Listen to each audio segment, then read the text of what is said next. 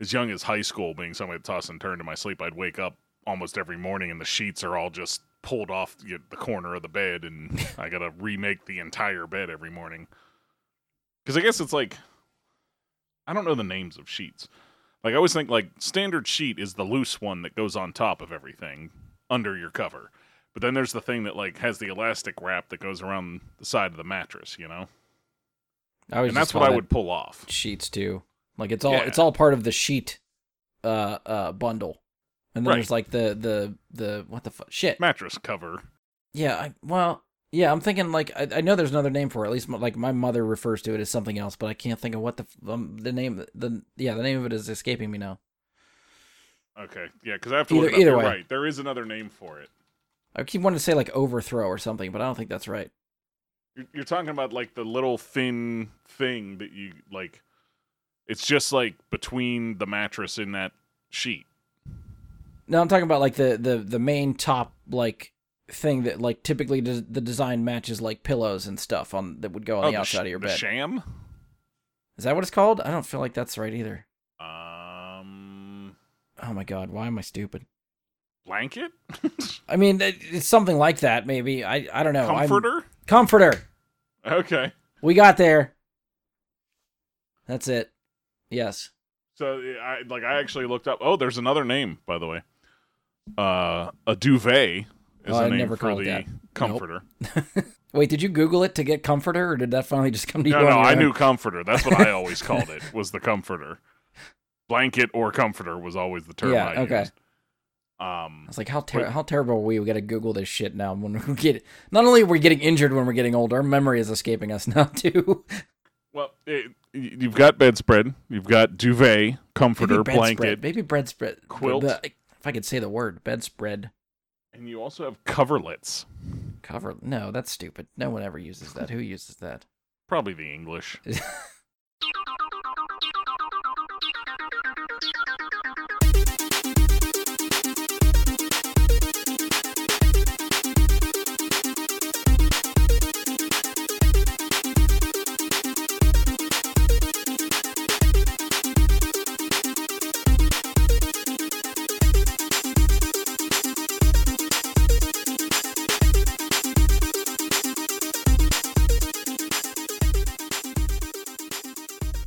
Hello and welcome to another episode of Bry Guy into Super Friends. I'm your host, Brian Labick. Joining me for this episode is someone who always has a bad feeling about his intros, Mike Bradley. That one's actually accurate. So I can't. Good job. Yeah, I let you slide last week. Well, no, you did your own last week. That's right. Yeah, I fell by the wayside. Let me slide because you didn't do any at all. Yeah. You didn't let me slide. You just got lazy. That's a lot of it too. Yeah. You know what? Sometimes inspiration just does not hit me, and it's not even worth trying because it's just going to be even worse if I just try to really force it in there. That sounded bad. We're just going to keep rolling. You know what? Sometimes those bad ones are what can be fun, though. You know, you should do it anyways, even if they're bad, and then just let us make fun of you because that's you what make fun of us avoid. enough. You make fun of us enough with the names you give us in the intros. I know. I'm the host. I can do that. That's what I get by with. Well, when you do a bad job, we should have that opportunity as opposed to, I think there's plenty of other reasons why you guys can make fun of me and get into me while these episodes go. Fair point. All right, so we're back. Now that we've got Jurassic World behind us, we're catching up on the next big thing that we're behind on, which right now is Obi-Wan Kenobi. So this is the Disney Plus series that's been long rumored, finally announced, and released over the Memorial Day weekend. I waited a bit to see if anyone else is going to get to the show. The only other regular guest here that finished was Josh, but he couldn't schedule for this one. So you guys are stuck with just me and Mike for this one. Sorry. All right, so getting into Obi-Wan, we're not going to waste any time here because we're going to try to see if we can do this fairly quickly for us, even though it's a Star Wars episode and those notoriously go very long. So before this series became a series, it was long rumored to be a movie. Lucasfilm had announced all sorts of spin-off movies for characters and other stuff before Disney Plus got off the ground. Solo was meant to be the start of that trend. We were meant to get a Boba Fett movie, a Yoda movie, and an Obi-Wan movie if you believe all of the rumors around the time that Solo was in development. I don't know if we ever actually got confirmation on any of those movies, but those were the ones that always seemed like they were making headlines of something that Lucasfilm was working on. Obviously, it seemed like they were going to test the water with Solo, and as we've talked about on numerous occasions, that movie failed to live up to Lucasfilm's expectations. There are a lot of reasons why. I know we've gone over it a lot of times. I'm not going to get into that right now. But the short story of it, the movie disappointed at the box office. So suddenly, all of Lucasfilm's spin-off plans were put on hold. After that, Lucasfilm started testing out Star Wars content on Disney Plus, beginning with The Mandalorian. And The Mandalorian took off. It was very well received. And then Lucasfilm decided to double down on Star Wars series and not movies. So that made the move from feature films to Disney Plus. So the long-rumored Obi-Wan movie was then adapted into a 6-episode limited series. So all 6 episodes of the series were directed by Deborah Chow, who directed episodes of The Mandalorian. Joby Harold is listed as the writer on all 6 episodes. There were other writers listed. There was Hossein Amini, Stuart Beatty, Hannah Friedman, and Andrew Stanton. All of them, I'm guessing, at this point had a hand in Obi-Wan when it was probably supposed to be a movie, since I'm pretty sure Harold is the only writer that had something to do with it as a series.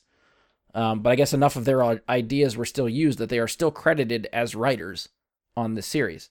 I do have a little bit more information about Stuart Beatty's contribution when we get into the spoilers, because he talks about some specific plot points and stuff, so I'll spin back around to that. But I found a neat little article that gave us some, I found, interesting tidbits for some stuff. So we'll come back to that.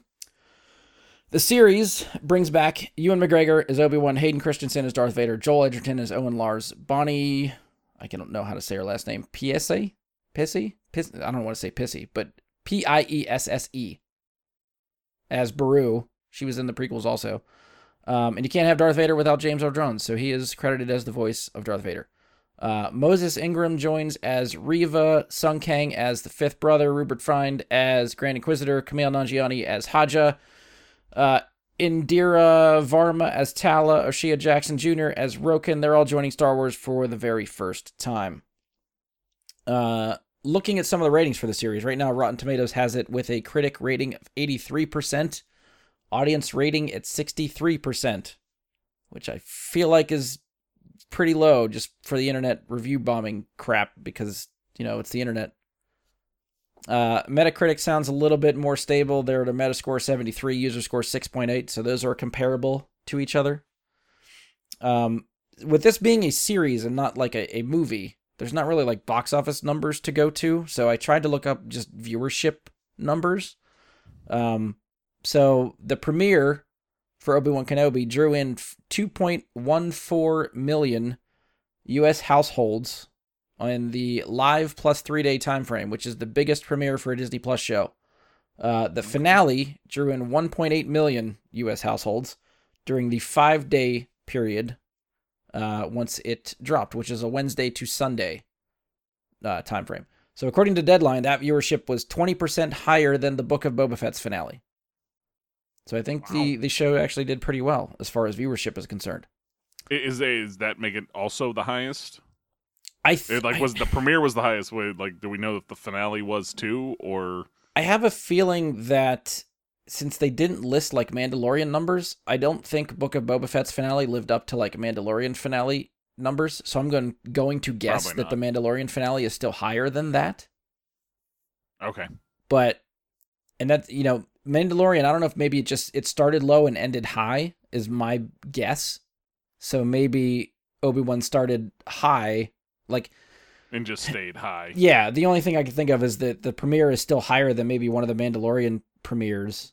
Although I don't know if it would be, I don't know. I should have looked up those numbers, but I didn't look to compare. I was just going off the one article I read that compared a little bit. But now I am curious what the Mandalorian premieres and finales brought in.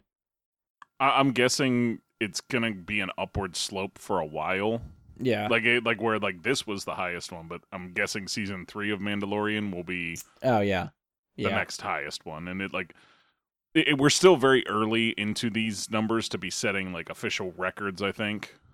And plus, these are third-party numbers. There's a specific, I forget what the name of the firm is or whatever that tracks this stuff, but any company that owns a streaming service, they never release official numbers. They just say, hey, this is the most watched thing we have. Okay, well, does that mean 5 million or 500 million? What's the number there? They don't ever give us that.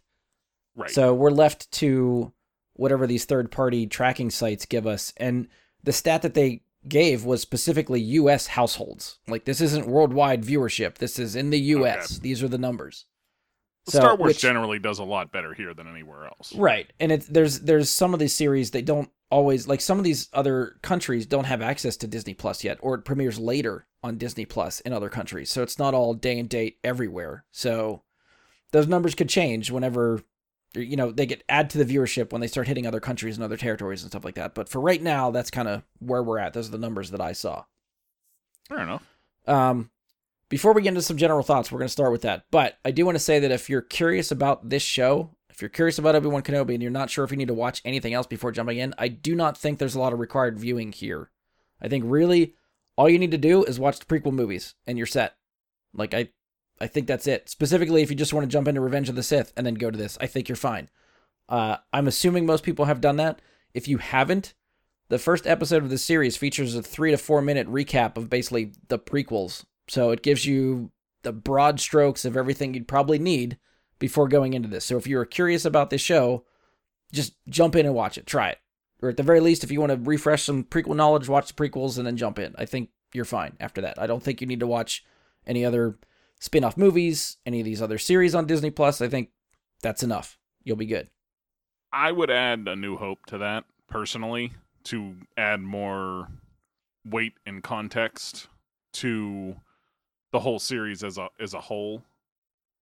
Just as a whole, like, you get a better, I think you have, I guess, there's a lot of information in A New Hope that will aid you about Kenobi's character as well, that I guess this series doesn't necessarily, we're not going to get into any specifics, but I think having the context of A New Hope, I think, is important to add significance to what's happening. I think my asterisk to that would be watch the prequels, watch this show, and if you're still curious about A New Hope, watch A New Hope last.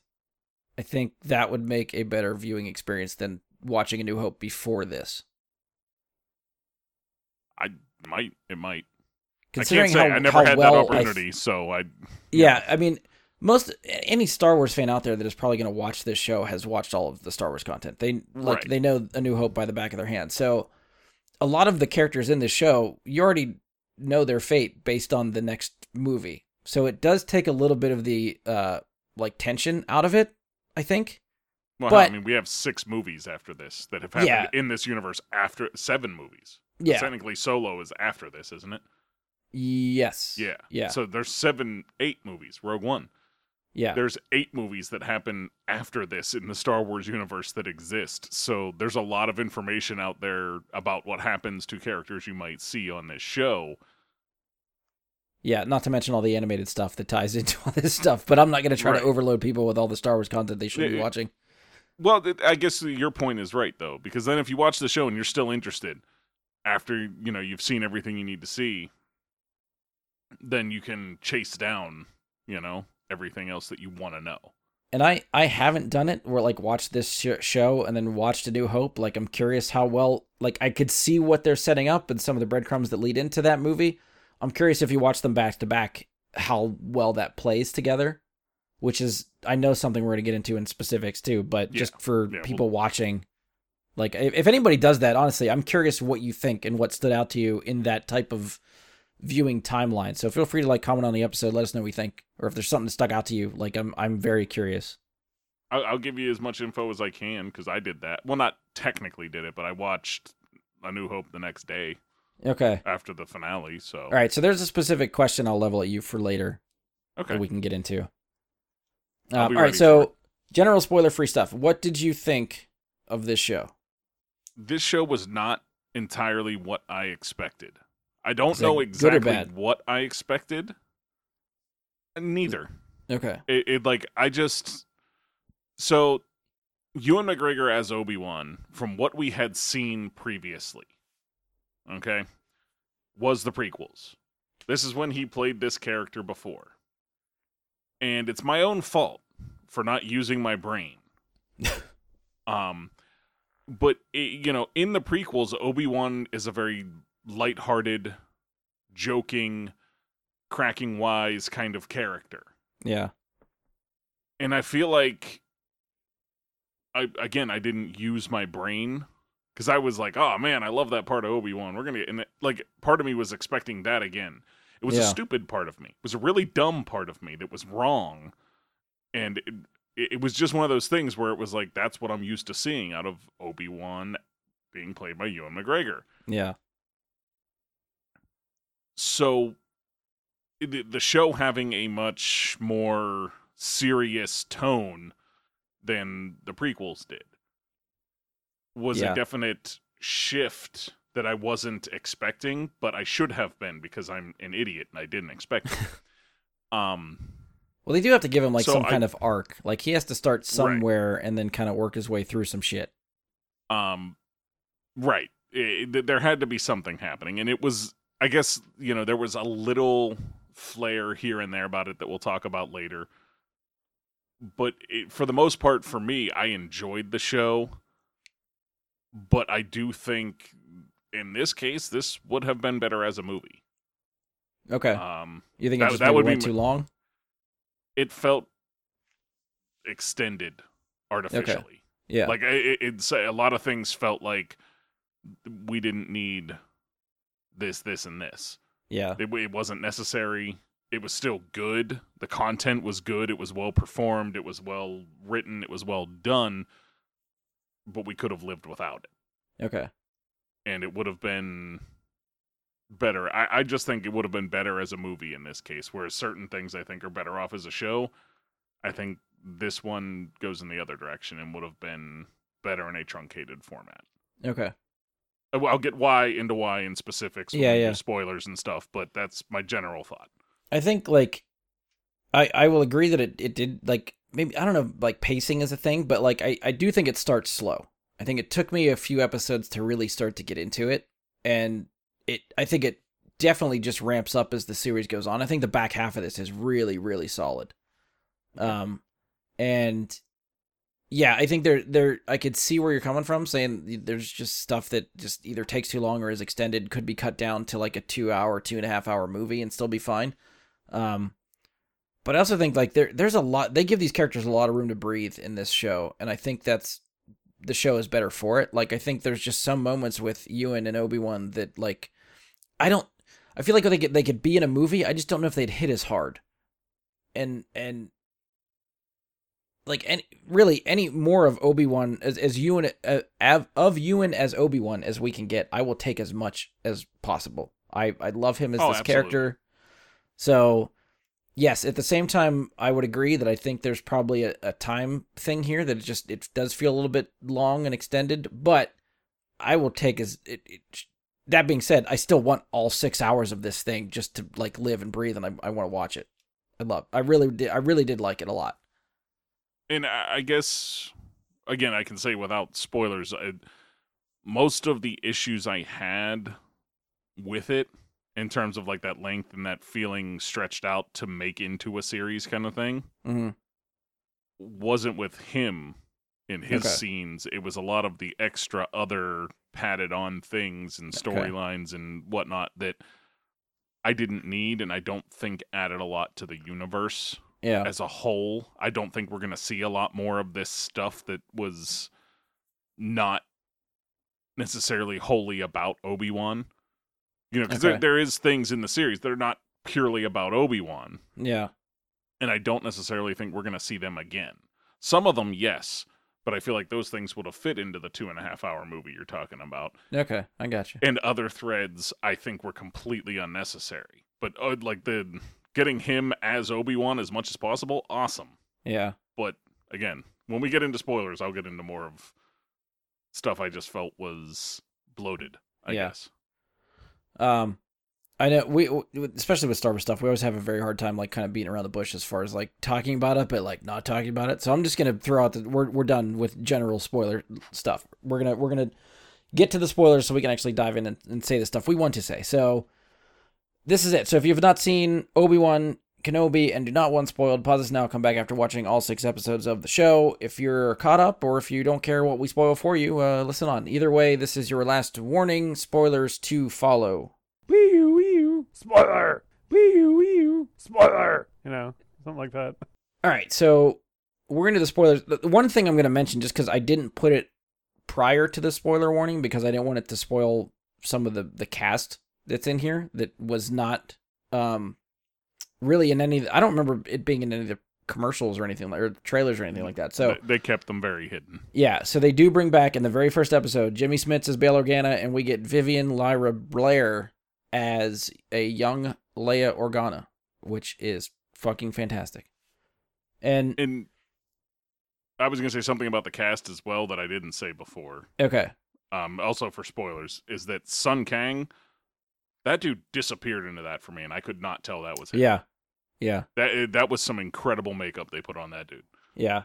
All the Inquisitors looked awesome, I thought. Yeah. So with the spinning off of like the casting with young Leia, this show is set 10 years after Revenge of the Sith. The only thing we know about Obi-Wan during this time was that he was on Tatooine watching over Luke. So leading up to the show, it was being teased as this adventure that Obi-Wan was going to go on, leaving Tatooine. Like everyone was bitching, like, oh, everything has to happen on Tatooine. And then everyone in the show was saying, well, don't worry, we're not stuck on Tatooine during the show. And you're like, what? If there's one character that needs to be stuck on Tatooine, it's fucking Obi-Wan Kenobi. So the big question for me was always, how would they convince Obi-Wan to leave Luke unprotected? And I was actually pleasantly surprised with that answer, and that they brought in Leia and put her in trouble, and that was the reason he left. So what did you think of like how they set up this story and how the story worked? I think that worked perfectly fine for me. I feel like it was a natural thing. I feel like that was the only thing important enough to get him off of Tatooine and away from Luke. Yeah. Was Leia. If Leia's in danger, all right, I can't ignore that. Yeah. It's like I'm protecting these two kids. The person who was protecting Leia needs my help in protecting her. Luke is not in danger. Leia is. I need to go help Leia because she is actively in danger. Yeah. While Luke is just here on the moisture farm drinking blue milk and, waiting to learn about Tashi Station. And I do like that it wasn't immediate. Like, as soon as Bail calls, Obi-Wan's just not like, okay, I'm ready to, like, let's go. Like, he's actively fighting against this. Right. And it takes a really good, convincing job by Bail to get him to go. Like, I was good with the way that worked out. Yeah, it's one of those things. Like, if there was going to be a reason, this needed to be the reason. Yeah. I can't think of another reason that would make sense. Yeah. Yeah, that's what I mean. So I was really curious how they're going to do it. I was very satisfied with what they set up and how this worked. One of the things I teased earlier, so I'll get to it now. So Stuart Beattie was one of the writers on the show. His contribution to the series, I caught an article from a website called The Direct, which I've never heard of, but I'll link it in the episode description or the comments or something once this is up. But they had an exclusive interview with Beattie where he gave what I thought were some interesting details. So apparently Beattie was hired to write the script for the first Obi-Wan movie. And I say first because he was originally pitched a trilogy of Obi-Wan movies. Now, he never actually worked on scripts for the two follow-up movies, but in the interview that he was giving, he talks about what his pitch was for the first two movies. So I'm going to read his quotes and then we'll talk about it for a minute. So he says, when I pitched my Obi-Wan story to Lucasfilm, I said there's actually 3 stories here because there's 3 different evolutions that character has to make in order to go from Obi-Wan to Ben. And the first one was the first movie, which was the show, which was surrender to the will of the Force, transport your will, surrender your will, leave the kid alone. So then the second movie, he was thinking it would be about where Kenobi ends up. And one of the most powerful and probably the most powerful moment in all of Obi-Wan's story is the moment where he sacrifices himself in A New Hope. It's a great moment, it makes you cry. But if you stop to think about it, it's a pretty sudden thing to just kind of go from fighting a guy to see Luke and then go, I'm going to die. So he's like, that to me, that required forethought. That required pre-acceptance that this was going to happen. So he goes on to say that, so again, it's one of those universal things we all struggle with, to come to terms with our own mortality. So that was the second step of the evolution for me, that Obi-Wan now has to come to terms with his own mortality, somehow in a prophecy or Qui-Gon telling him, that there's going to be a moment where you're going to have to sacrifice yourself for the good. And then Obi-Wan is like, no, what? No, I'm here to help. I can't do that. And then you get him to a point where Obi-Wan has accepted the idea that he's going to die, that he's going to die willingly at a crucial moment. And that will be the moment that presents itself. So when that moment comes up in A New Hope, you understand. He's recognized that he's been on this journey already. He's waited for this moment, and now he's able to make it so easily. So to do the sacrifice and die. So that to me was the second evolution, the second film, the second story. For me, if I have anything to do with the second season of Obi-Wan, that's the character evolution I would take him on. That to me is a really interesting idea. So he never goes on to say what the third movie in this so-called pitched trilogy of his would be. But as far as like the arc for the character, do you see that? Would you like to see that? Does it sound good? I guess it's, I don't know. Like, it's something that I don't necessarily think that I need to see happen to know it happened. You know what I mean? Like, it's like... But I understand, like, what he's saying. Like, the way the show ends, like, Obi-Wan has seemingly returned, like, back to his prime. Like, he's using the Force again. He's still kind of hiding that he's a Jedi, but he's not actively just hiding in a cave and putting his head down. And, like, he's a little bit more willing to help now. So I understand, like, the leap that he has to make between that and A New Hope. Because in A New Hope, the guy, like, Beatty's right. Like, he is there, he's willing to help, he's there to help, and then realizes in the middle of helping that I'm better off dead. Right, and I think, at least to me, there's a portion of Ben's character that would have to say something along the lines of, like, now Vader's on to me. Vader knows I'm still out there, knows I'm helping, blah, blah, blah, blah, blah, blah, blah. You know what I mean? Like, and if anything, Vader would double down on trying to find him. Yeah. So... Well, that doesn't seem like that's where the show leaves Vader, though. Like, the way I interpreted the end of the show was that the Emperor basically said, forget about it, you're done. You listen to me. Yes. But Vader is not exactly known to be as subservient to Palpatine as Palpatine would like. I could buy that too. So, is that rage all just going to go away because the Emperor said so? I don't know. But also, Obi-Wan, from his perspective, doesn't know that conversation happened. Right. And so does he think more along the lines of it's time to hunker down and, now I've done this, should I hunker down even more because I've just angered him? Yeah. And he knows Anakin is going to do something stupid. Yeah. Because he's going to, go overboard. Maybe not something stupid, but he's going to have a big reaction to all the events that happened in his mind. I would think that's where Obi-Wan would believe the events to lead. Okay.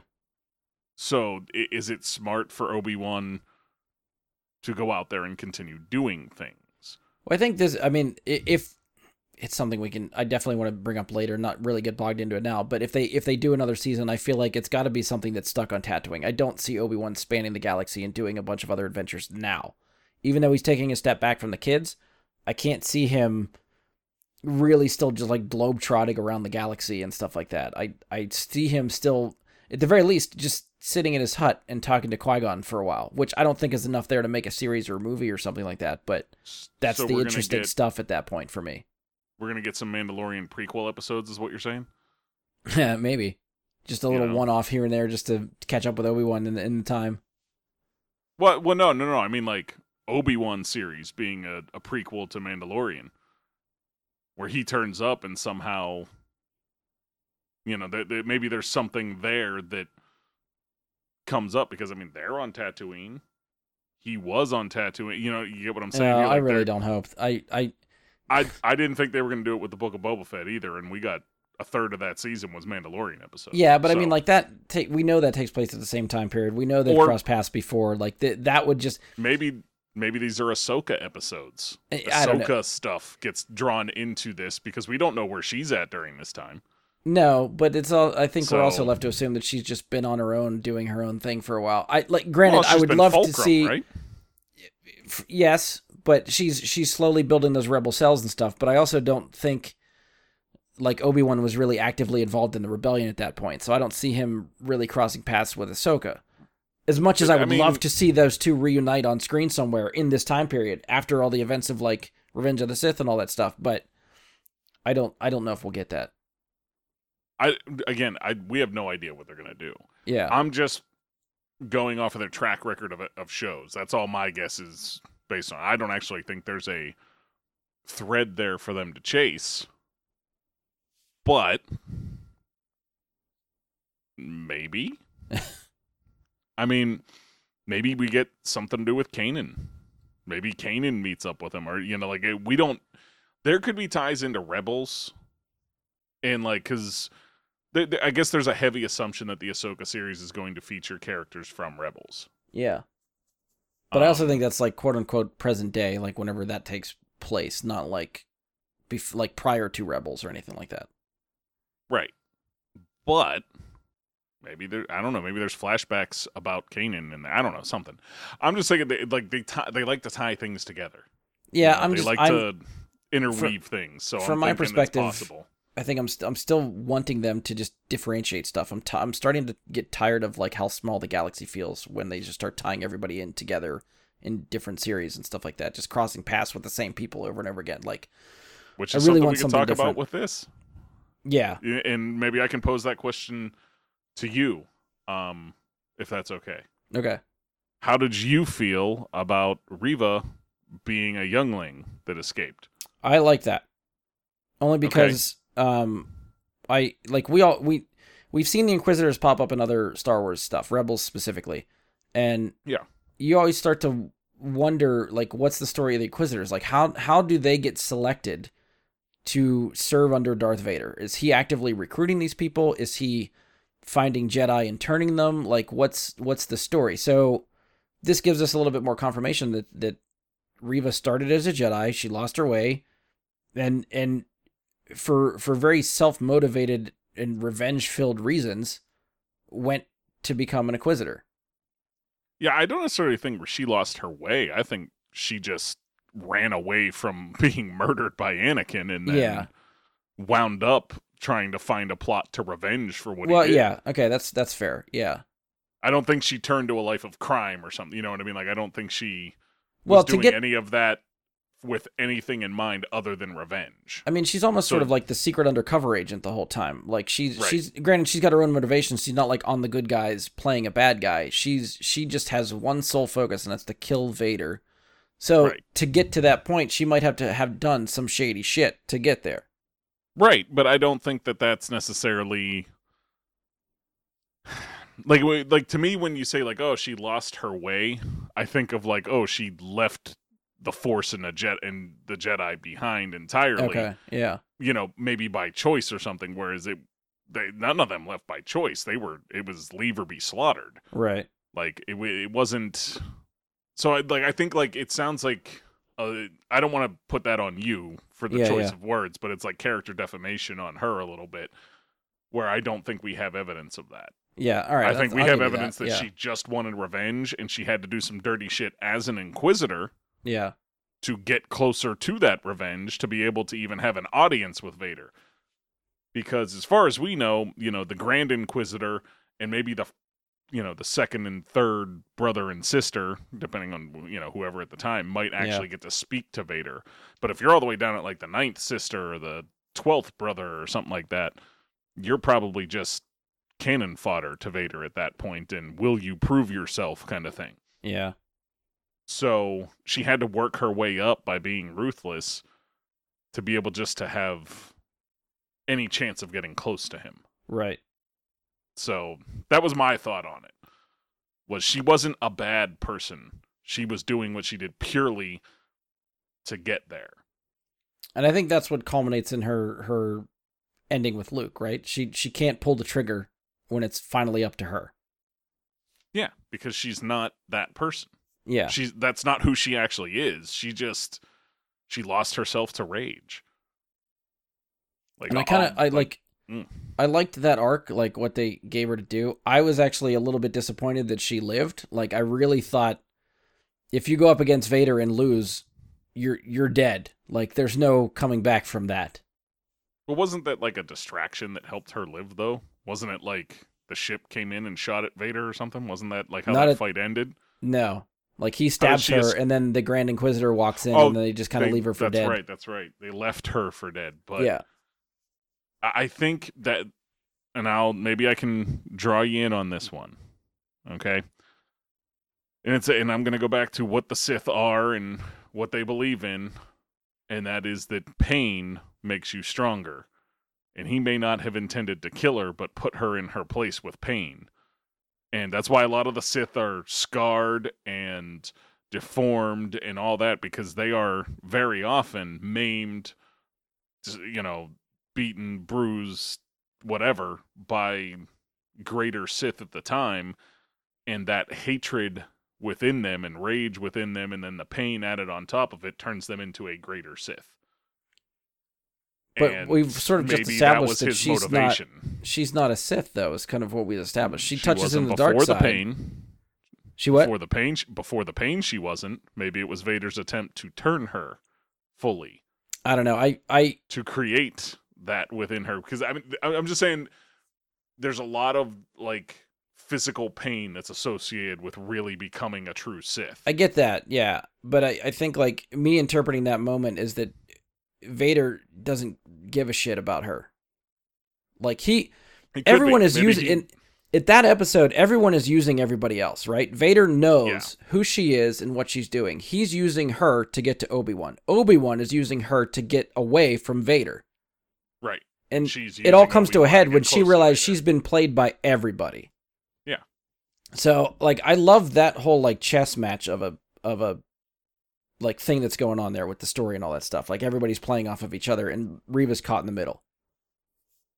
So, and her character needed that because that's what, episode 4 or 5? Was 5, I think. That it like gets revealed that she was a youngling. That I think, so like up until that point, I genuinely was like not sure about this character as one of the Inquisitors. I was like, I don't like this. I didn't like the arc or where the character was going or her as what she was.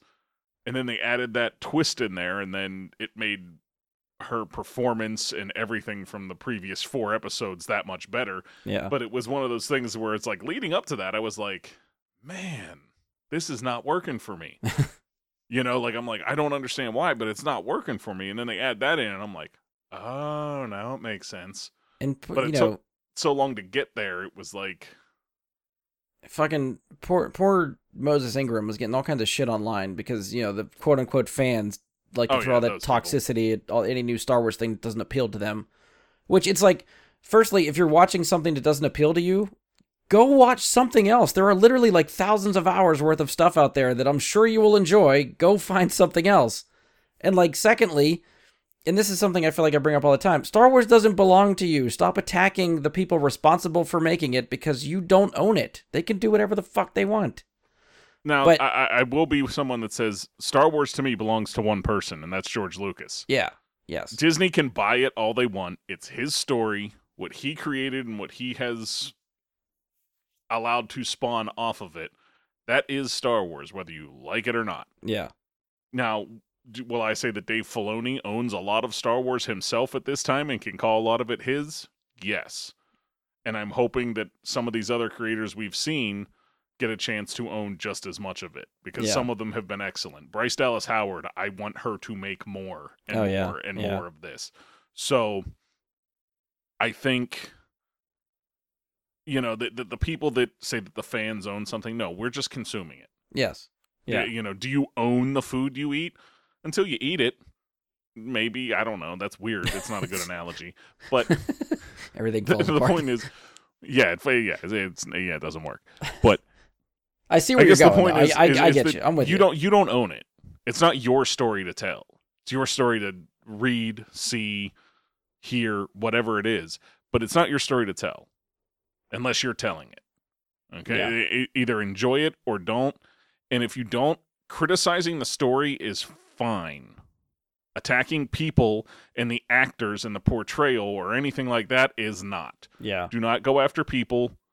You can say that there's flaws in the story, flaws in their character, things like that. The actors themselves, when you're going after them, you're garbage if Yeah, you're doing that. I agree. That's just bullshit.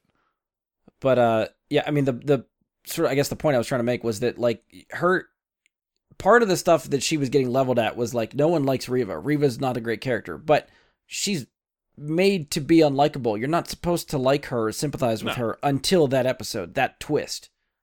And like you said, that's when it all makes sense. And I think she did a great job in the show. Right. When that twist happened, everything made sense. Yeah. Because I did not like her as a villain because she did not work. She didn't seem actually evil. She just seemed angry. Yeah. And it didn't work. But then when you learn that she's faking it to get where she needs to get, it's like, that's a really great performance then. Yeah. Because it goes from, you know, like, oh, this is cringeworthy. She's not believable as a bad guy, to she's not supposed to be because she's really just not. Yeah. It was like, well, shit, that changes everything. And so maybe I'll sort of just ask you how you interpreted this, because I've seen a couple people that I've talked, just friends of mine that I've talked to that watch the show, that some people seem to, I guess, sort of be unsure maybe why she goes after Luke in the end. Like, I guess, how do you interpret that? Because, like, at that point, does she know that Luke is Vader's son? Because I don't think she does. No, I don't think she knows necessarily that Luke is Vader's son. Just like I don't think she ever learns that Leia is Vader's daughter, does she? No, I don't think so either. So I don't think there's a connect there for her. But she also is mad at Obi-Wan at this point. That's my interpretation. And she knows Luke is important to Obi-Wan, and that's her way to get revenge. The thing her whole character arc is about is she likes to go for revenge. That's her thing. Yeah. She tries to do it again, but when it's an innocent person, she can't bring herself to do it. Yeah. And that's the way I interpreted it too, is that it's strictly, this is a means to get to Obi-Wan, which is, again, the whole reason Leia gets caught up in the whole thing. Not because she's Anakin's daughter, but because she's the daughter of Bail, and Obi-Wan knows Bail. Right. That's the through line. Same reason she goes after Luke is because the snippets she gets from that little communicator are Tatooine, Owen, and Boy. And she remembers Owen on Tatooine because she talked to him in the first episode. Right. So she makes all those connections, and then she knows who she's hunting for and goes there to try to find him. Mm-hmm. So, yes, okay, so we're on the same page. So that's at least, again, how we're interpreting it. I'm not saying we're completely right, but that's what I'm getting out of that scene. Yeah, I mean, the people who wrote it could tell you more specifics than we True, could, yeah. but that's what we're taking from it, so I think that's good. I kind of want to spin back to Obi-Wan specifically, but what did you think of we talked about it a little bit, but the character of Obi-Wan, did you like sort of where they took the character in this series? Yeah, I didn't really have a problem with Obi-Wan. You know, like Obi-Wan cutting himself off from the Force made sense. Yeah. Because this is what most Jedi at this time did, because they didn't want to be hunted down and killed. Yeah. He had additional reasons on top of that, being Luke. So, you know, the idea of him cutting himself off from the Force and it causing his powers to wane, you know, where he's not as strong as he once was, at least at the start. Yeah. That made perfect sense. The extent to which he had lost powers, you know, we don't really have a lot of context for what happens when a Jedi as powerful as Obi-Wan cuts himself off from the Force. There's not a lot of context as to what happens. Or not context, but there's not a lot of precedent set to tell us what happens when a Jedi does that. We don't have another case to point to and say that that's what happens. I'd argue that I think we kind of do. Who? And it's only because this is part of the thing that I love about what they did with Obi-Wan in the series, is they mirrored Luke from The Last Jedi. Like, both of them go through the same thing. Is Luke as powerful as Obi-Wan? I'd say they're up there. But the same thing Okay. happens. Like Luke cuts himself off from the Force. They literally say almost the same line in their respective Well, movie. Like Obi-Wan, true. when the one Jedi comes to talk to Obi-Wan, he tells him along the same lines as Luke that it's time for the Jedi to end, or the time of the Jedi has come to the end, something along those lines. So Yes. I kind of love that all of the fucking man-baby fanboys that bitched about how Luke was portrayed in The Last Jedi, if they really love Obi-Wan, they're probably bitching about the same stuff about this character that they did to him in this show, because they do the same thing. Both of them have experienced immeasurable loss, and they believe it was their fault. So of course they're going to shut themselves off from the Force and just go into hiding, because that's what this seems to do for these characters. Like, Well, I think so. Leia and Luke are supposed to be 10 here, correct? Is that, or are they 8 or? yeah, or is because it- it's 10 years after Revenge of the Sith. They were born in Revenge of the Sith, so yes, 10-ish 10. years old. Whereas Luke cut himself off for almost twice that time or longer, correct? It was much longer than what Obi-Wan cut himself off for. Well, they would have. Well, I guess I don't know when in the timeline, like Kylo Ren turns. 'Cause Right. It's 30-ish years after, like between Return of the Jedi and Force Awakens. I'd say maybe somewhere in the middle, just to round it. So, okay, so 15 maybe years it's ish. So a yeah, a little little bit bit longer. Yeah, almost all. Yeah, I'd give you And I almost twice guess- as long. In not to argue on their behalf in this because I think they're wrong, and I genuinely love Last Jedi, but in their defense, Obi-Wan had reasons for doing it that was a real external threat where he Right. couldn't be seen using the Force. Oh yeah, yeah, Whereas Luke just chose to do it, and if somebody saw him use the Force, they'd be like, yeah, no shit, that's Luke Skywalker. Of course he can use the Force.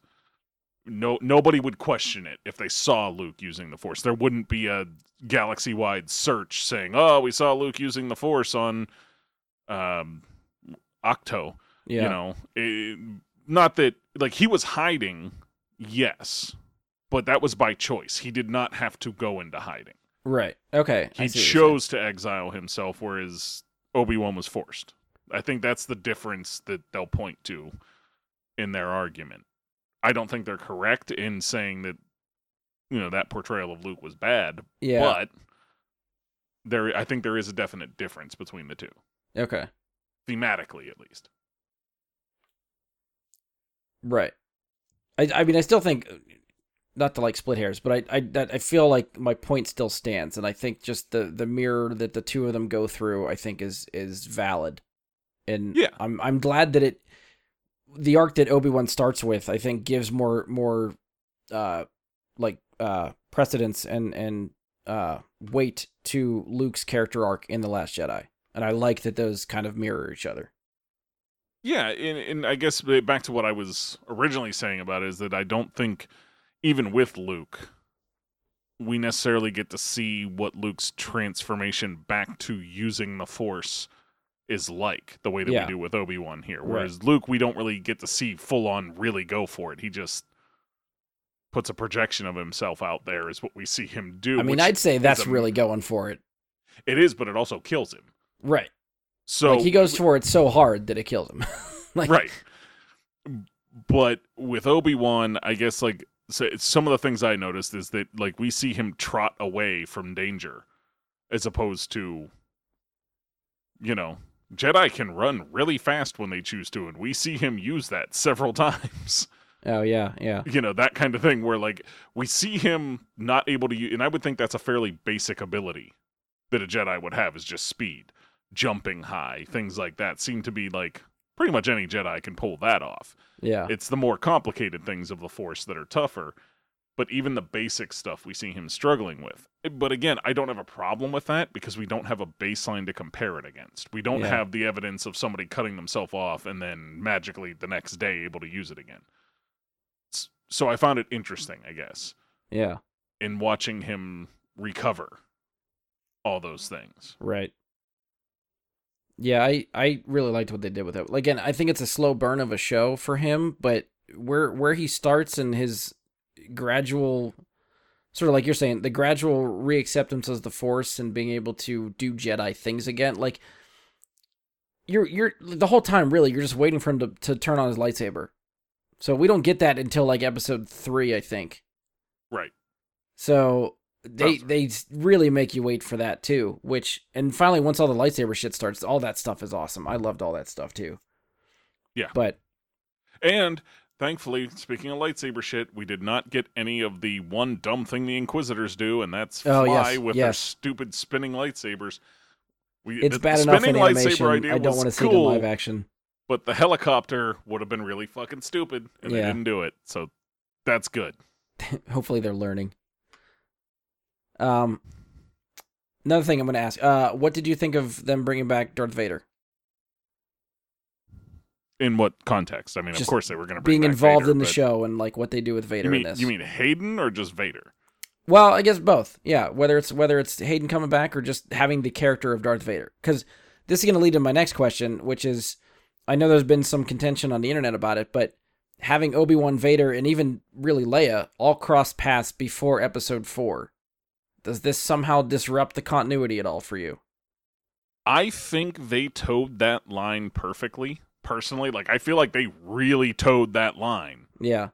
Of we're going, like kind of like they're going to interpret the text in what was said very literally and directly, and not make anything contradictory to A New Hope and what is said, but they're going to go right up to that point and just not cross that line in the sand. They're going to look at it and they're going to touch that line, but they're not going to cross it. And I think they did a really good job of that personally. Yeah. Where I don't think they did anything that breaks canon. I agree. I think there's a lot of stuff that, like, everyone was pointing at the conversation between Vader and Ben on the Death Star. Like, when I left you, I was but the learner, but now I am the master. It's like, well, if they fight again, he was the master then. No, this show clearly shows you that Anakin is still learning. He has never graduated past Obi-Wan. And yeah, like he never beats Obi-Wan, ever. Yes. Obi-Wan chooses to allow him to win. And I think that goes to a lot of what people have said and what I've felt for a long time is that Obi-Wan is probably the most powerful Jedi that we have seen or heard about. I definitely think after the show he's bumped up some people's power levels for the ranking of Jedi power levels. Well, he just doesn't lose. You get my Well, the only thing what about the confrontation they had in the third episode where Vader rakes him across burning coals? Would you call that a Vader He was still getting his powers back at that point, though. He was not back to himself yet. I'd still call that Vader getting the upper hand on that one, though. Oh, it's absolutely a Vader win, but that would be like saying, if Obi-Wan started a new fight with Vader the day that he got his new legs, would it really be an Obi-Wan win? It's as Vader's learning how to control the Force again without the use of his real hands. I mean, you could put an asterisk next to that, but I'd probably still consider that a win. Yeah, it's a win. Right. But we're Barry Bonds in this. It's an asterisk. It's 100% an asterisk to me because he's just not there. He's not at his usual self. Yeah. So, is that him truly beating Obi-Wan? No. Okay. But it's him taking advantage and doing the Sith thing and trying to kill him at his weakest, which the Sith would not care about. To them, that's as much a victory as killing him at their strongest because they're the Sith. They don't care. Winning is all that matters. Yeah. An inch or a mile. It does. Winning's winning. And Han told him so because he's the third brother or whatever. So, second brother, whatever he was. Fifth brother. He was the fifth brother. Okay. I think that's what I put in my house list. One of the brothers. Yeah. Whatever the case. In terms of them bringing Vader back for this, I think we covered a lot of that. I think it's well done. I think the only part of it that didn't work for me wasn't necessarily bringing Vader back. It was the Anakin parts where Hayden definitely, I don't know why they didn't de-age him a little more. Because they weren't going back to Revenge of the Sith Anakin. They were going all the way back to Attack of the Clones Anakin because he still had the flashback, yeah. Yeah, the flashback stuff with Anakin. He still has his braid and his ponytail, and it's like, man, he looks like, that Steve Buscemi meme. Like, how do you do, fellow kids? And it just... I feel like there were part of that fight where it did look like they de-aged him, and then other times they'd look like they didn't. So I felt like it was a lot of back and forth for me. I'd have to watch it. I guess the parts where he wasn't stood out so much for me that I don't recall the others. But yeah, like it looked like an old guy trying to look like a young kid, and it was weird. It weirded me out a little bit. It still worked as a scene, and it got their point across. Oh, those are my favorite ones. Like I loved seeing just that setting and those guys in those costumes just sparring. Right. That all of that was just, I was gleeful. Which is something that you can say for Ewan. They didn't really have to do much. Ewan still kind of looks the same, but he was older when they made those movies than Hayden, I assume, right? He was probably a good bit older, I would guess. I would think, yeah. I don't know what the ages were, but yes, I think so. So him looking more the same is more predictable. But the performance that they put forward, I can't even just say Hayden because it was also James Earl Jones. That was one of the best things I've seen in Star Wars, is when the mask's cut in half and we're hearing, part of Hayden, part of James Earl Jones, that voice is going back and forth between the mask versus the real person underneath it. That was awesome. It was also stolen straight out of Rebels. Yeah, I was thinking that too. But at the same time... It's still powerful. Yeah, that's the thing. Is as much as it's a rehash and a copy of a specific scene from Rebels that hits just as hard with the characters involved, like, this almost needed to happen for Obi-Wan's character arc and his closure for Vader and all that stuff. Like, that... The emotional moments you get out of even doing it twice, almost identically the same way, it's just fucking works. So I can't even be upset about it because it's so good at both scenarios. And I think in this case they did a better job of it than they did the first time around. Not in terms of, I guess the weight of the Rebels episode still hits me harder. Yeah, because just in total, I've spent more time with Ahsoka and Anakin than with Obi-Wan and Anakin. Right. But I feel like this time, that time around, it's just her finding out for 100% sure, yes, it was Anakin. Yeah, like, there is no doubt anymore. I can't act like I don't know. I can't, there's none of that. It's definitely Anakin. Shit. And all that extra weight that comes onto her for that. But what they did here was they took it that next step in separating Vader from Anakin. For the character seeing it, which I feel like, separating that, where Vader and Anakin are now not the same in Obi-Wan's eyes. Which it's also Anakin's changes the line of dialogue a little bit for what Obi-Wan tells Luke, right? Vader betrayed and murdered your father. Doesn't change it. It's still the same. Well, I mean, it makes it a little bit more true from his point of view, instead of just a lie that he tells Luke to save him from the truth. Right, it's not a lie. He's telling him the truth. He's just not telling him the whole truth. Right. So, yeah, it makes it a more interesting line. I guess you could say. Like, it's a better line now. And as far as like some of the like continuity stuff that I feel like we talked about it before, I think it does toe the line between what cracks the continuity and what still the only thing that's going to bug me now, I think, on top of everything else. Well, I'm cool with basically everything, except now I feel like when you watch A New Hope and Ben dies, you should get more of a reaction from Leia. That's the only thing that's going to bug me going forward. Does she see it? She's not there, but she knows he dies. She comforts Luke. Okay. Who at that point, you're like, right. Obi-Wan saves Leia's life when she's a kid. So when she hears about it, she doesn't freak out as much. Right.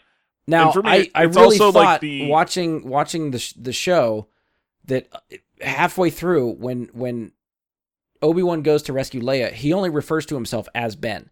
I really thought that was how they were going to get around that, was that Leia would think Obi-Wan and Ben are two separate people. Right? Ben rescued her. When she calls for Obi-Wan's help, she just thinks it's someone else. She doesn't realize it's the same person. But Some eventually, other Kenobi.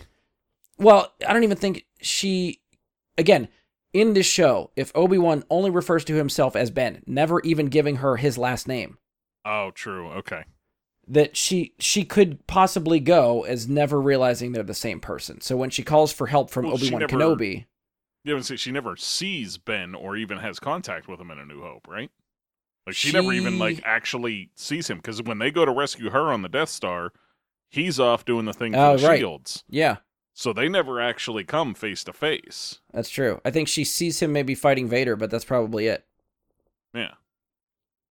So, yeah. But I really thought that was going to be their get at it, like their retcon, was that she only knows him as Ben, and then when they meet it in A New Hope as Obi-Wan, that maybe she finally would connect the dots or just be oblivious, and that's why she's not as torn up or doesn't really realize what's going on. But because the show eventually establishes that she gets his name, Obi-Wan Kenobi, like, then I feel like there should be more weight to his death for her in the movie. But again, yeah. I can forgive it. The movie was made 50 years or 45 years or whatever it is before this came out, so there's no way they could have led the breadcrumbs for that. So right. I could forgive little details like that, but that's the one little continuity thing that I think will bug me just a little bit. See, for me, the one that I was thinking about that irked me a little is now the whole "Help Me Obi-Wan Kenobi" recording is going to feel really, really disconnected and impersonal. When she's like, "Oh, you served my father in the Clone Wars," and it's like, you fucking saved me from being kidnapped. Hey, remember me? Remember me? I'm all grown up now. Hello. You know, like, leaving that completely out of that discussion. Like, hey, you remember me? We met. You helped me before. Help me again. Yeah. You're our only hope. Yeah, the message could change slightly. It's going to feel impersonal. Yeah. Yeah, it's going to feel impersonal. That's all. Where it should feel much more personal than it will now. One other thing I want to bring up for the finale, like, fight between Obi-Wan and Vader, and this is just my initial gut reaction to the fight, was why doesn't Obi-Wan kill Vader in that moment? And I've come to an answer, but I'll just kind of ask you first and you know what you think of that moment, because Obi-Wan beats Darth Vader. Presumably he could have finished him off right there, and instead he just walks away and leaves Vader to fight another day. So what do you think about that moment and Obi-Wan just kind of leaving him go? You know, in Revenge of the Sith, when it happens, it's like that at that moment he's getting over the loss of his best friend, of his closest ally, of the person, you know, of his student, of his, like, everything. Like, Anakin was a lot of Obi-Wan's world. Yeah. And he just had to maim him. And he's getting over that. And he's figuring he's going to die anyways in that moment. Right. And he's he literally seeing him burn alive. So I would think that, yes, I'm not going to do the killing blow. He's on fire. I will walk away. Right. Like, I don't need to be sadistic about this. It's done. My job is done. And he generally, you know, like, even if it's not done, it's like, it's done. I've done everything I can. This is, you know, because of how close they were. In this case, that did piss me off. And if this was the first time that he did it, it would be like, okay, he's going through all those emotions that he went through in Revenge of the Sith. He already went through this. He's witnessed what Anakin turning into Vader and becoming this has caused, and he's witnessed the rise of the Empire at the feet and the power of Anakin being, you know, leading the charge for the Emperor and all this. Leaving him alive a second time pissed me off. It didn't make sense for him to beat him that badly. You know, I mean, if it was he beat him, but Vader flees, right, as opposed to laying there maimed again and, you know, unable to fight back again, and Obi-Wan leaves him alive again to wreak more havoc on the Earth and eventually take part in and help blow up an entire planet again. Well, not again, but for the first time in that case. But it's like, yeah, that one bugs me. But let's hear your reason. I'm interested. Well, yeah, because, you know, at the same time, you're watching the me. fight and you realize that both of them come out of it. So how are they going to finish that fight? And I think part of it is it's not. I do think Obi-Wan is going through a little bit of the same arc that Ahsoka does, right? That even though he might think it's Anakin under there, it's not until you see Anakin under the mask that it connects the dots and solidifies that, oh shit, it's him. And in that moment, Obi-Wan has more evidence than Ahsoka, though. Probably. But yeah, I mean, he watched him kill younglings. the amount of emotion that Ewan gives in that moment, to me, just feels like such a closure and confirmation for that character. Like, he gets to close that part of him. He gets to apologize to Anakin and try to make amends and see if there's anything in there that's redeemable. At that point, he finds out it's not. Anakin's, like Vader says, Anakin's gone. And the only thing that kind of makes sense to me, I guess, is that killing someone in that fashion is not the Jedi way, right? That would be something that could lead Obi-Wan down the dark side, and he doesn't want to do that. So his solution is to just separate himself and be done. I mean, yeah, but the Jedi kind of aren't a thing anymore, you know? Like, it's one of those things even where still, it's really he's tough still for following me the Jedi code. Like, Obi-Wan is the one person that does that but code. Isn't the Jedi code to bring them for trial and justice? And he can't even do that anymore because the trial would be held by people that Vader controls. Well, fair. But there is no court to try them. I feel like that, the one Jedi that I always feel like has his emotions in check for the most part. Like, there's certain areas where he lets himself go a little bit, but never far enough to go to the dark side. Obi-Wan is that guy. And I think had he finished that fight, it could have led him to a place where he doesn't want to go. So he just removes himself from that situation. Man, I get what you're saying, but I feel like to me, that's a stretch to justify it for a second time. Yeah. Because he apologizes the first time, too. Like, I'm sorry, I failed you, Anakin. Like, he says it the first time. Like, I don't know, like, it... But I think part of I struggle with it. The show is the realization from Obi-Wan, then the acceptance that Anakin's still alive. Right? Up until the second episode of the show, he is presumed dead to Obi-Wan. Like, there is the reveal in the second episode when Reva tells him that Anakin Skywalker's alive. Vader's alive. So from that moment on, he needs the confirmation that this is still his friend and that he cannot be saved. Like, I still think there's a glimmer of hope in there for him. No. Like, I think he's trying to rescue Anakin still until that moment. Absolutely. But once that moment happens, though, he's still... Yeah, because again, my gut reaction was... favor. He should know how evil this person is, and the Jedi should be stopping evil. But again, the retcon is you can't kill either of those characters because they're around later. So, oh no, right? Which to me means they should have, like, for me personally, I would have handled the scene differently. But they wanted to recreate that thing from Rebels, yeah. So they had to have his mask pop, and once his mask pops, he's going to struggle breathing. So that it leads you down a rabbit hole of like where things have to go. Yeah. Whereas I would have preferred them not give that scene, but have Vader himself just confirm it in dialogue. Mm-hmm. Again, have Anakin just flee once he's beaten. Have Right. him, hurt, injured, whatever, but have him just flee. Or have the Emperor pop down and, like, pick him up again. Or, I don't know, something. Something that makes either Obi-Wan flee the scene because the Emperor shows up and he can't take them both, or Vader flee the scene because he's injured and wants to get away. I will agree. I think there's probably better ways to do it that would not leave you hanging as much there, but that's how I justify it, I guess, is that Obi-Wan's keeping to either the Jedi code or just the light side of the Force, and he's accepting what has happened and is moving on. Like, that's from his perspective as a character, that's his closure. I'm not saying that I think you're right about the intentions of the writing of it. Yeah. I just don't like it. Fair enough. Like, that's all. I'm not saying you're wrong. You're correct, but I don't like it. So let's kind of rapid fire some moments that stuck out to you. So what are some moments that stood out for you from the show? Personally, like Vivian Blair was fantastic. Yes. As Leia. Yeah. That kid is, the kid she's playing, the young version of Leia is a smartass, just like Leia. Mm-hmm. And I love the way that she is portrayed. I thought that was great.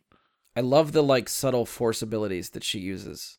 Like that, Yeah, they like- basically make her like an empath. She can read people. It's wonderful. Like the way that character was handled was great. Yeah. Kumail was okay, if not predictable, in everything that was going to go on there. I Still couldn't liked help it. but be like so excited for him as a person. Like I know how much of a Star Wars fan Kumail is, and he is acting opposite Ewan McGregor as fucking Obi-Wan Kenobi. Like Yeah, he has to be losing his shit every time he's like reading and doing a scene with him. Like that's got to be so awesome. I mean, I know what it would be like for me, and so for him, Yeah, I need a change of pants every you time. know, I don't know about that far, but I think some of the things we didn't talk about. Rupert Friend was good as the Grand Inquisitor. When I watched the trailers, I wasn't sure how I was going to feel about the look of it. It was fine. Yeah. I don't think it was great, but it was fine. I think he did a pretty good like I could connect the dots from him to Jason Isaacs' character in Rebels. Like I could the mannerisms, the way he talks, like all of that worked for me. Yeah, there was nothing wrong with the way he acted. It was Yeah. just the visual effect on the Oh, character right. Yeah, was a yeah, little yeah. bit off. Like it had nothing to do with him. He did great. It was just I don't know why they changed the visual effect. It didn't make sense to me. Was there a little bit of like stunned moment for you when he gets stabbed in the second episode? I was pissed. I was like, wait, they're gonna retcon that of all damn things? Yeah. Like that was a huge moment for Rebels, and then it was like, okay, when he I was like, there's no way. Like part of me the whole time's like, he's coming back eventually. They wouldn't screw Rebels up. Rebels is too recent for them to fuck with it that much. Anyone that watched Rebels, you're immediately like, okay, either he's coming back or there's an Inquisitor that looks just like him that has to show up sometime later.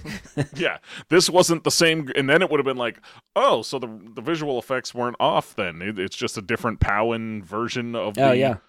Yeah. Yeah. But, I think, I guess a lot to what I said, I'll try and hit on.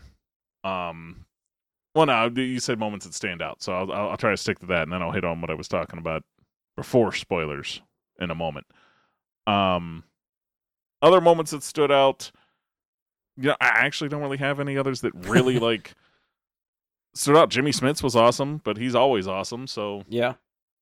I don't really have any other surprises or disappointments in terms of things standing out. It was mostly solid performances, but I didn't think that there was anything performance-wise other than Leia that I was thoroughly impressed by. I mean, I thought Ewan did a fucking fantastic job. Like he has so many good just character moments in this show, just like looks that he gives or subtle ways that he delivers dialogue. Like a lot of his emotional scenes hit me very, very hard. And I enjoyed that a lot.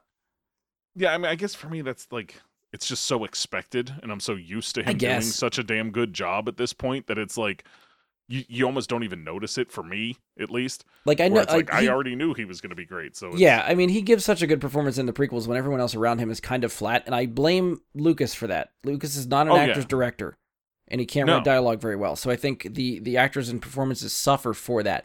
In this show, I think Ewan gets very good dialogue, and he has a director that maybe knows how to handle actors and how to get the most out of a scene, and I think it shows very much. Yeah. We talked about it, but I loved the flashback sequence with the episode 2 stuff with Obi-Wan and Anakin. That fucking blew my mind when that happened. The Force powers aspect of it, between Obi-Wan using the Force that seems like he's really overpowered now too, and probably jumped up some power rankings. Like Vader's Force powers too felt like out of the Force Unleashed video game, and I fucking loved it. Like when he shows up and grabs that ship trying to fly away and just starts ripping it apart, I was like, this is what I want from Vader.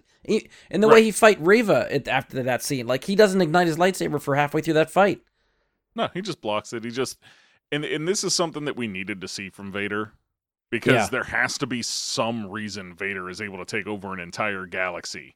Oh yeah, yeah. The Emperor's pulling the political strings, but he never once uses himself as a hammer. Yeah. He uses Vader as a hammer and his ability with the Force. Even if the Emperor is actually stronger with the Force than Vader is, he uses Vader as that tool, and we got like that hint of how badass Vader can be in Rogue One, and that was awesome to see him just annihilate people. But they weren't Force users. They weren't a threat to him ever. Yeah.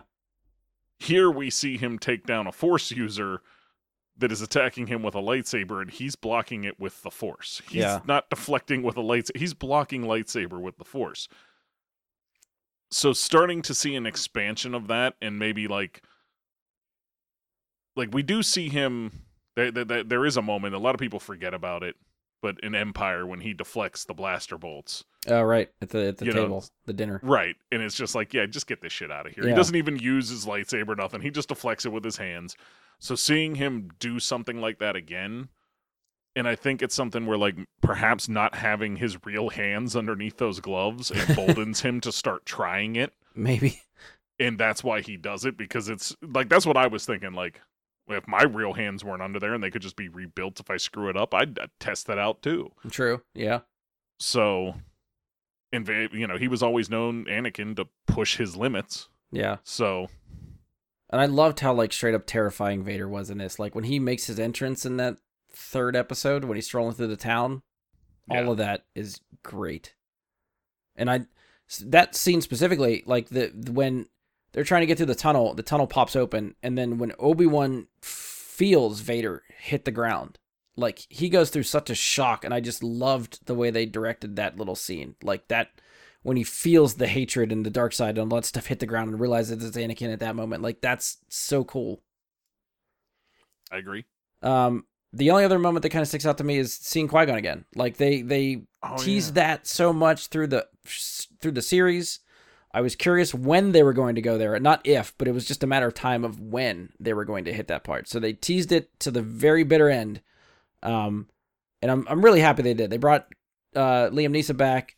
I love the line about him being there the whole time, but Obi-Wan just wasn't ready to see him yet. All of that was great. So I love that little cherry on the top at the end of the series. That's something that, had they not done, would have pissed me off. Because it's something that they tease at the end of Phantom Menace that is never touched on. Oh, right. Yeah. And it's like, okay, never touched on. And now they're going to do, like, this was your chance to do this. You have to do it now. Like, and this is you have 6 episodes. It's got to fit in there somewhere. Yeah. So it was really great to see. I would have liked it to have been a more powerful moment, or a more powerful, like, I didn't feel like it carried the weight I was hoping it was going to. Yeah, I mean, it's really just an Easter egg cameo type of thing. Like, here he is, here, you wanted him here, he's got 3 lines. See ya. Yeah. Like, I would have liked it to have been more, like I said, more weight to it. Something. I have one other moment, and it's only maybe just because it's a possible Star Wars Expanded Universe Easter egg, and I don't know if you caught this, so I'm going to run through it for you. My buddy texted me and saw something he caught on the internet, and I completely missed it. But for fans of some of the Legends lore, I don't know if this is planting a seed or just like, hey, this is fun that we put it in here. But the family that Haja helps escape the Empire in the second episode, it's a mother and a Force-sensitive child. Do you know where I'm going with this? Did you catch any of this stuff? I did, but I couldn't 100% place it, but I felt like I seen it after. So the child actor is credited as playing a character named Corran. The actress that plays his mom is credited as is it Nyche or Nyche?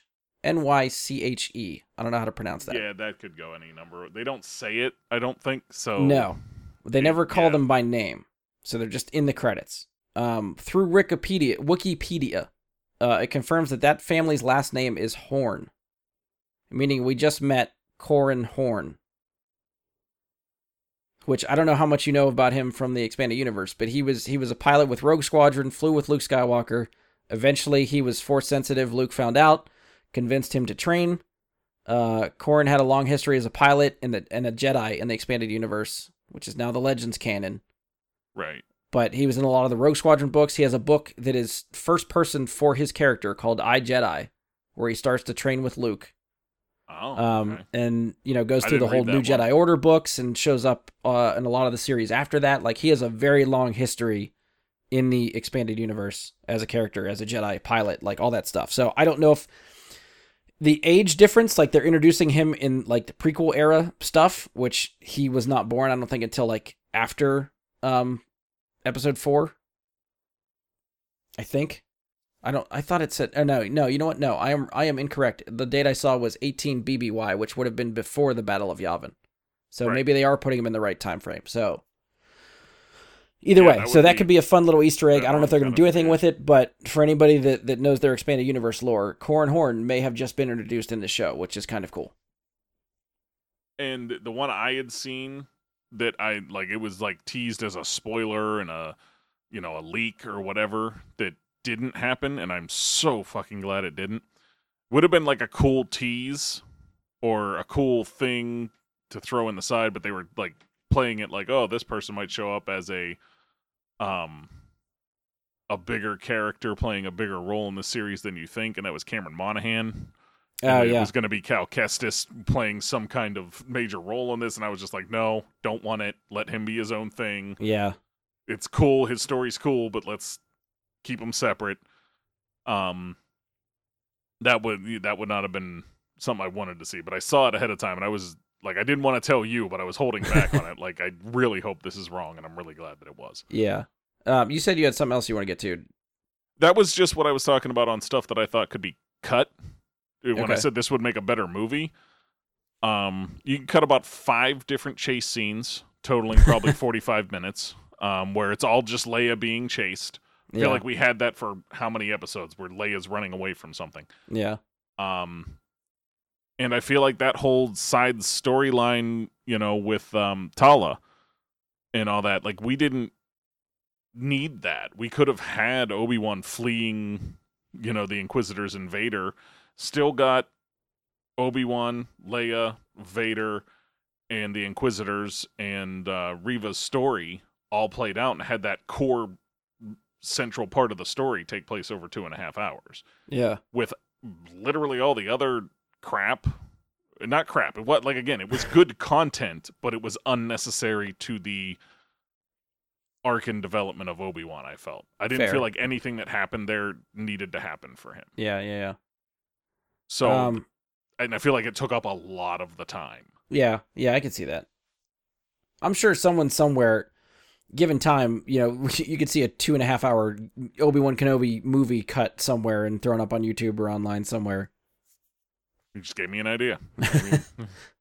I know I've seen a lot of people talk about, given how well the show was received and what we got out of it and stuff, people are now seemingly calling for a second season. How do you feel about a second season? Would you like to see one, or you think this is good as is? See, this is where part of me's torn is I want to see more Ewan as Obi-Wan, but I think this story is good. I think we can leave it off where it's at and not need anything else for this character. Yes, I very much agree. So I think they tied the series up very, very well. I think I like the arc that we go on through this series, and I think it ends very well. As much as I want to see more of just Obi-Wan and Qui-Gon talking in his hut, like I would watch the show of that, but make it a podcast. Yeah, we don't need to have that show. Like, I think Ewan again does a fucking fantastic job, and he does so good with this character that of course I want to see more of him as this character. But I just don't know, one, if there's a story there, and if it would justify a full-on another season. Like, everybody has talked about this being a limited series. This is it, 6 episodes. So they really got to come up with a good story if they're going to do a second season. I think something I would personally love to see them attempt, and can it if it's not going to work. Okay? Take Ewan, take Hayden, take Rosario Dawson, de-age them, and give us a proper live-action Clone Wars something. It doesn't give us a new story from the Clone Wars. Yeah. You know what I mean? You have Tamira Morrison, who you don't really have to de-age, but you can de-age him a little bit to be Rex and Cody, and the list is very long of the people who would be in that. But basically Rex. I mean, that's the character you care about the most from the clones. That's the most significant character. So give us that core 4 in a Clone Wars movie, de-aged a little bit, or maybe not even movie, but show, a 6-episode show or something. even if it's just an episode of the Ahsoka series. I would love to see it. Just seeing those characters in live action together would be really cool. I highly doubt they'll do it, but I'm with you. I'd like to see it. I mean, you'd get Ewan done up in the full General Kenobi getup where he has like the armor on. Yeah. That would just be fucking cool. Yeah. So if we're going to, and again, this isn't necessarily that I think that they have to do it or should. I would love to see it, but if they're going to do something more with Ewan as Obi-Wan, I would prefer it be that than to extend this series out for just money reasons. Yeah. I don't think there's a thematic reason to do it. I think it would be purely based on money.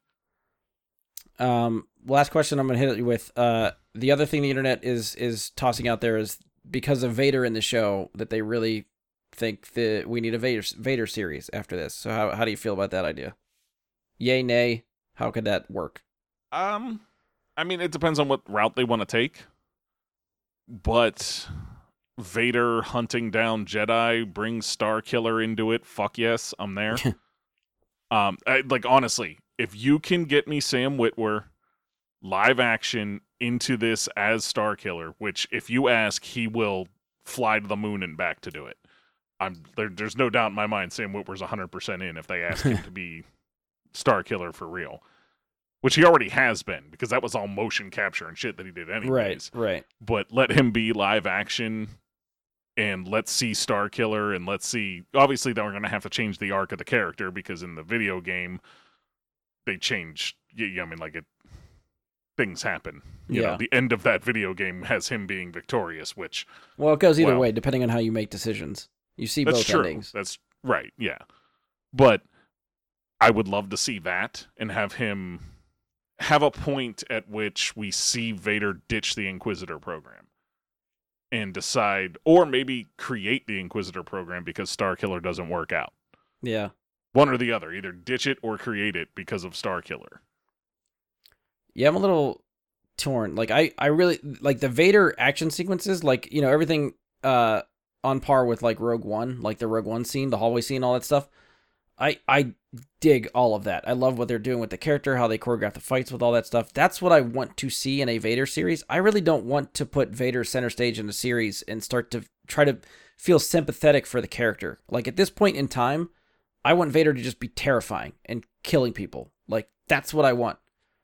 So, I don't really think I want a Vader series, but if they go that route, and I've said this for years, I think they do it where you're not following Vader, where Vader is the antagonist that shows up like the Terminator. Like you're following and this could sort of go in line with your creating the Inquisitor program, or possibly not just the program, but how he would recruit a Inquisitor or two.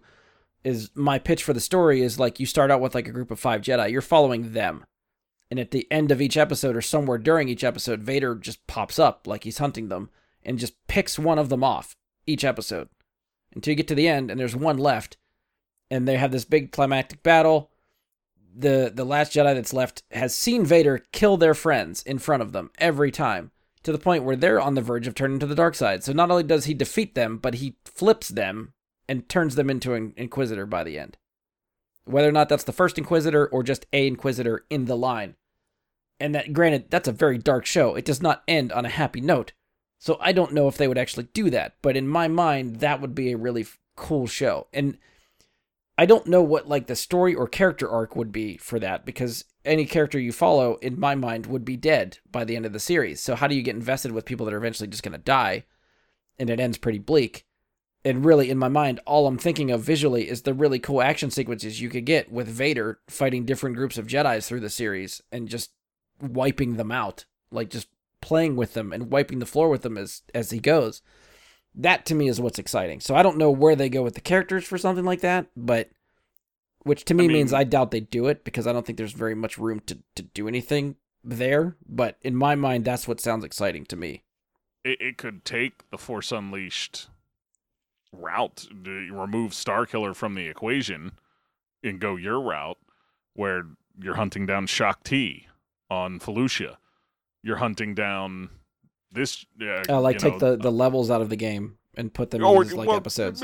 Maybe not levels, but the Jedi that he hunts down. Yeah. You know what I mean? Like, There's like the general or the colonel or whatever the guy is that was like the first boss, and then you have all these different Jedi that you hunt down through that survive that we don't see die Right.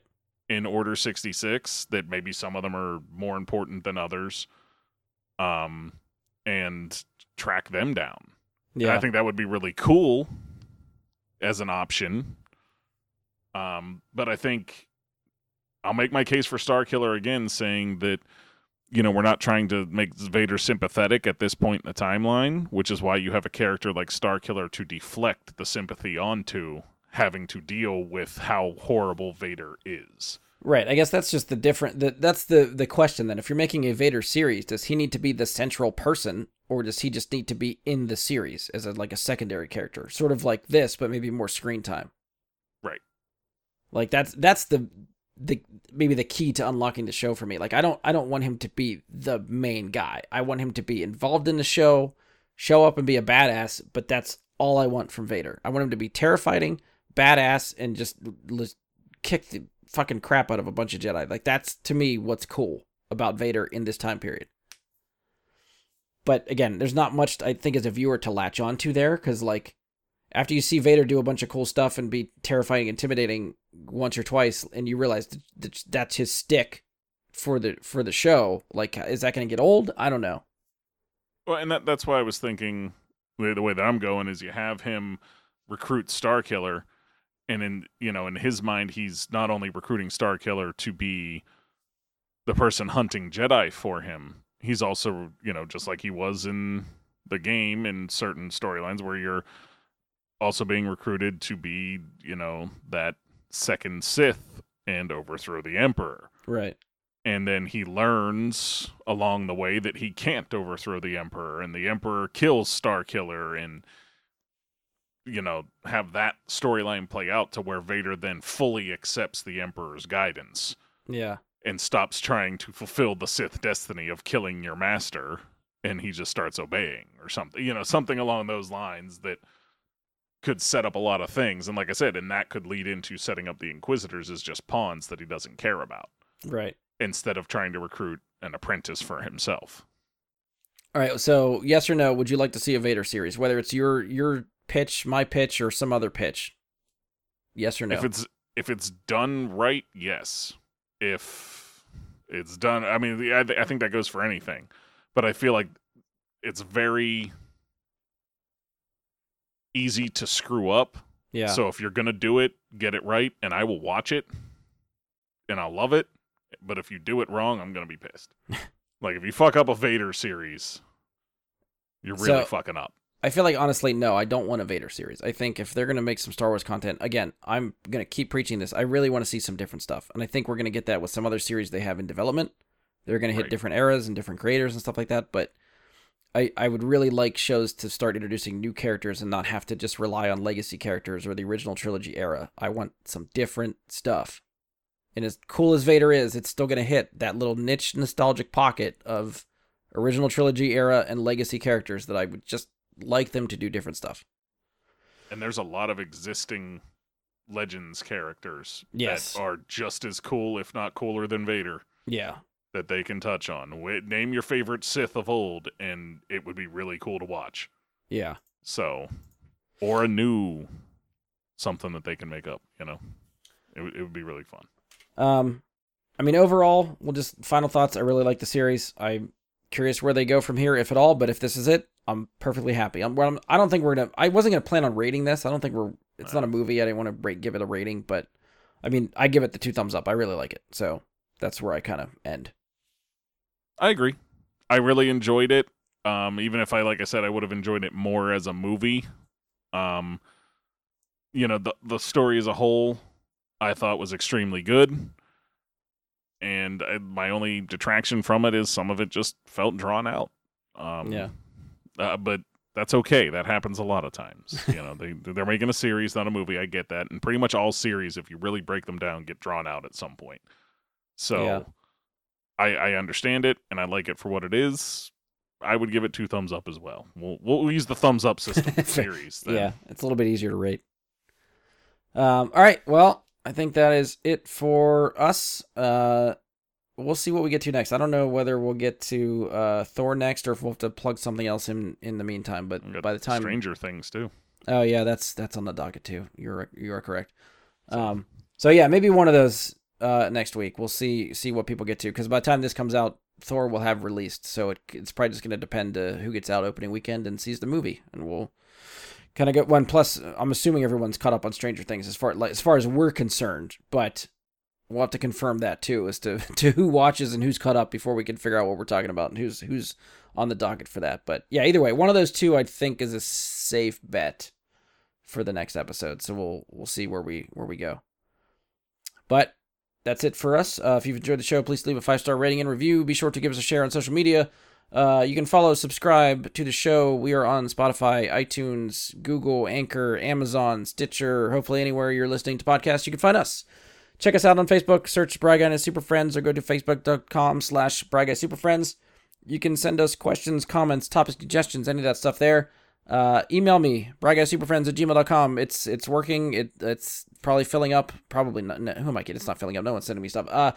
Hit us up at BG Superfriends on Twitter. That I will see. That I will respond to. You can follow me on Twitch if you would like. Jedi Bry Guy. That's Jedi with an I, Bry with a Y. Whenever we decide to do some sort of live recording, we can sometimes throw them up on Twitch. If you want to watch me randomly play games, occasionally I do that there also. And that's it. On behalf of Mike and myself, thank you for listening, and may the Force be with you.